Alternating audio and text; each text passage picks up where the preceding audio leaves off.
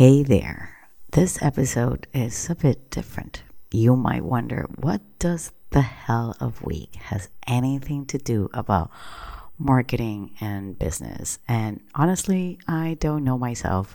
And as I tell you the story, I think we will find out.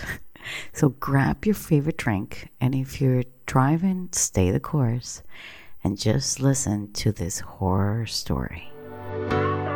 Hey, I'm Veronica De Polo, and with more than 15 years being a marketing strategist, are you ready for actionable bite-sized episodes about business advice on marketing, branding, and messaging to take your business to the next level?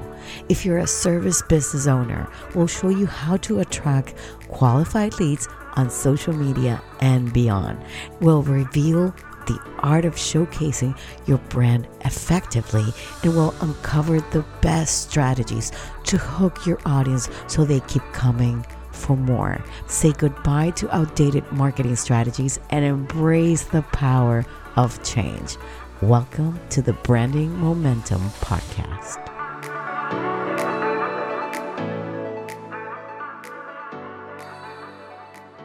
Welcome to the last week of November 1992. I was 18 years old.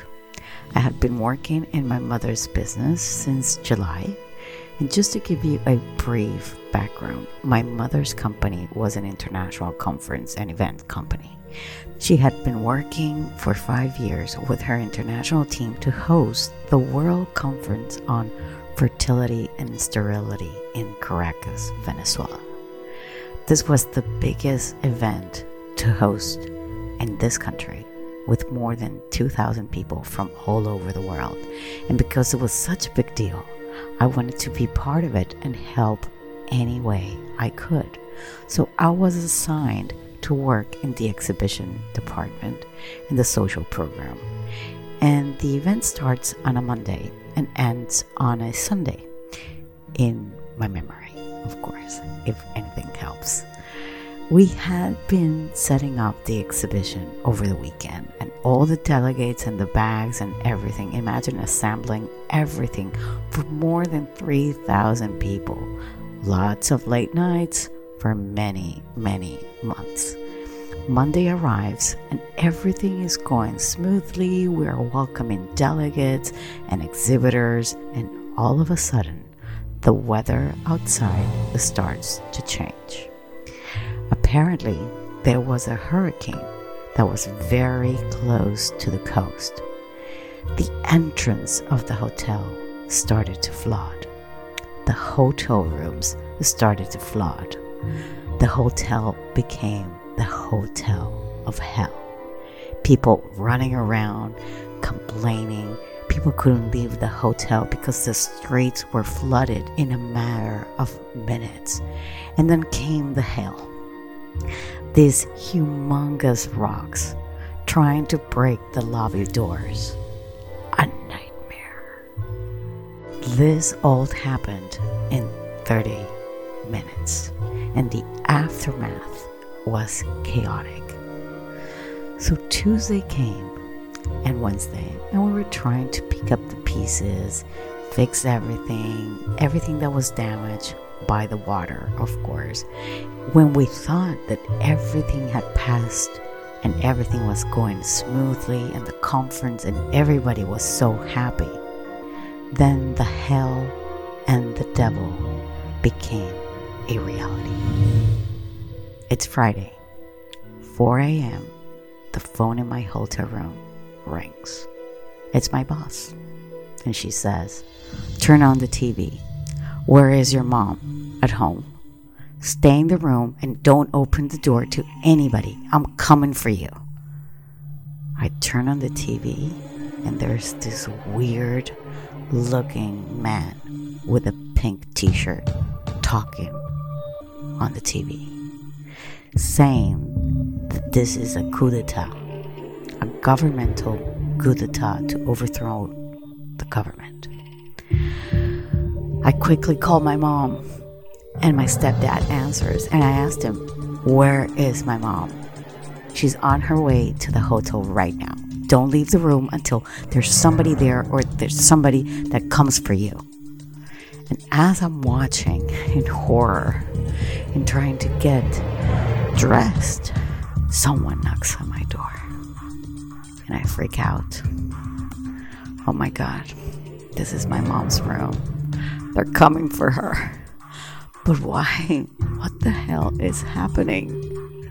And I call my boss. Someone just knocked at my door. Please come quickly. I didn't say a word. I didn't open the door. I tried to dress as quickly as I can. And then I hear a second knock on my door, even harder. Nothing. No one. And then another knock comes on my door. And thankfully, it is my boss.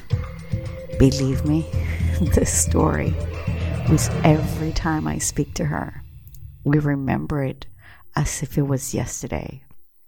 Not only that, because at some point when she said to me, and this is a parenthesis that I need to tell you, she said to me, "Don't worry, I'm coming for you. I know karate."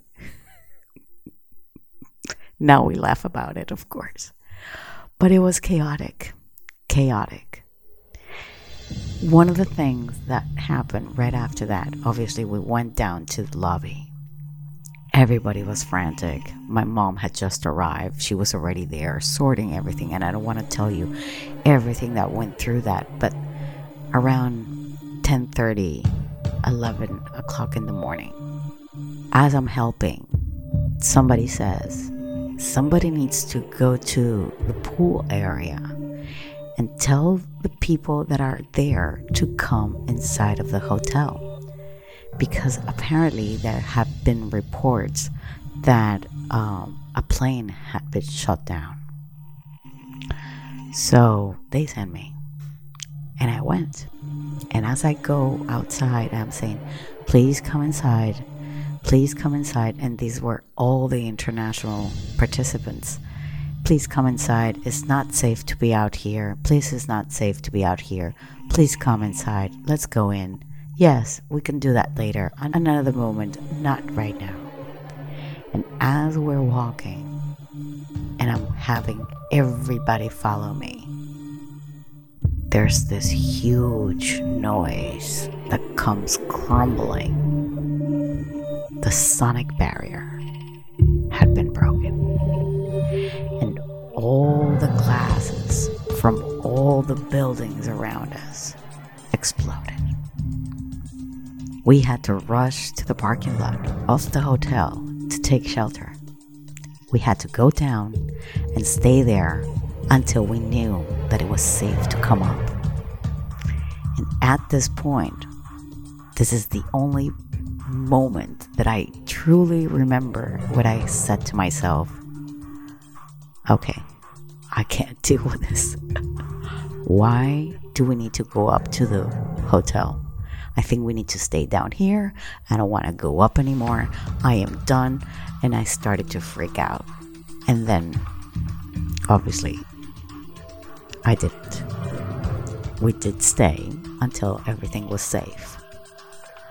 But imagine just to think that just 1 second, 2 seconds before, we were outside.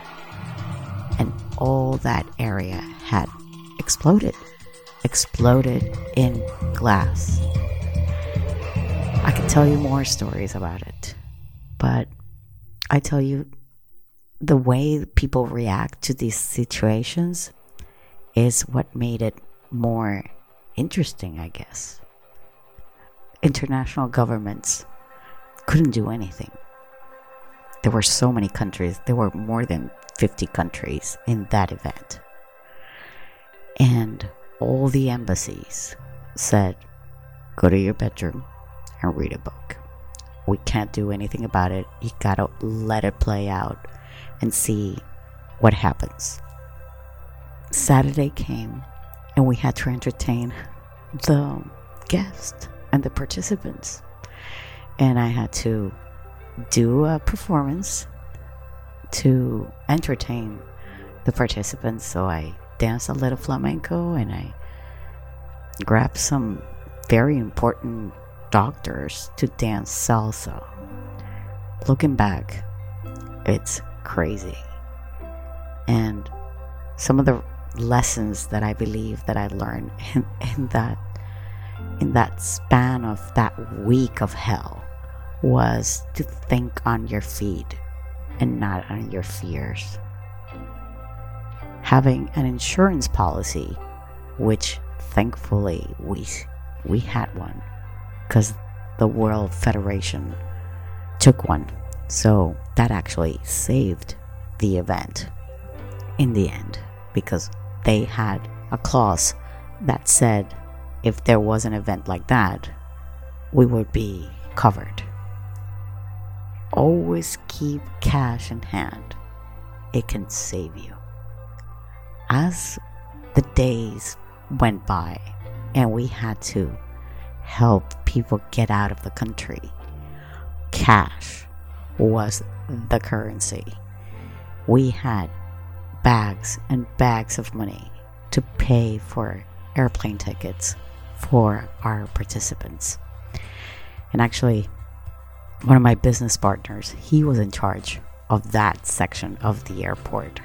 Maybe one day we'll do a part 2, and I'll bring him here and he can share everything, because we lived through something that it was incredible. But I think it also helped us be different in how we see life and how we see everything around us. Another lesson was reading a book ain't that bad. And the last one, I would say, if the world around you is crumbling, step outside and take some sun. Thank you for listening.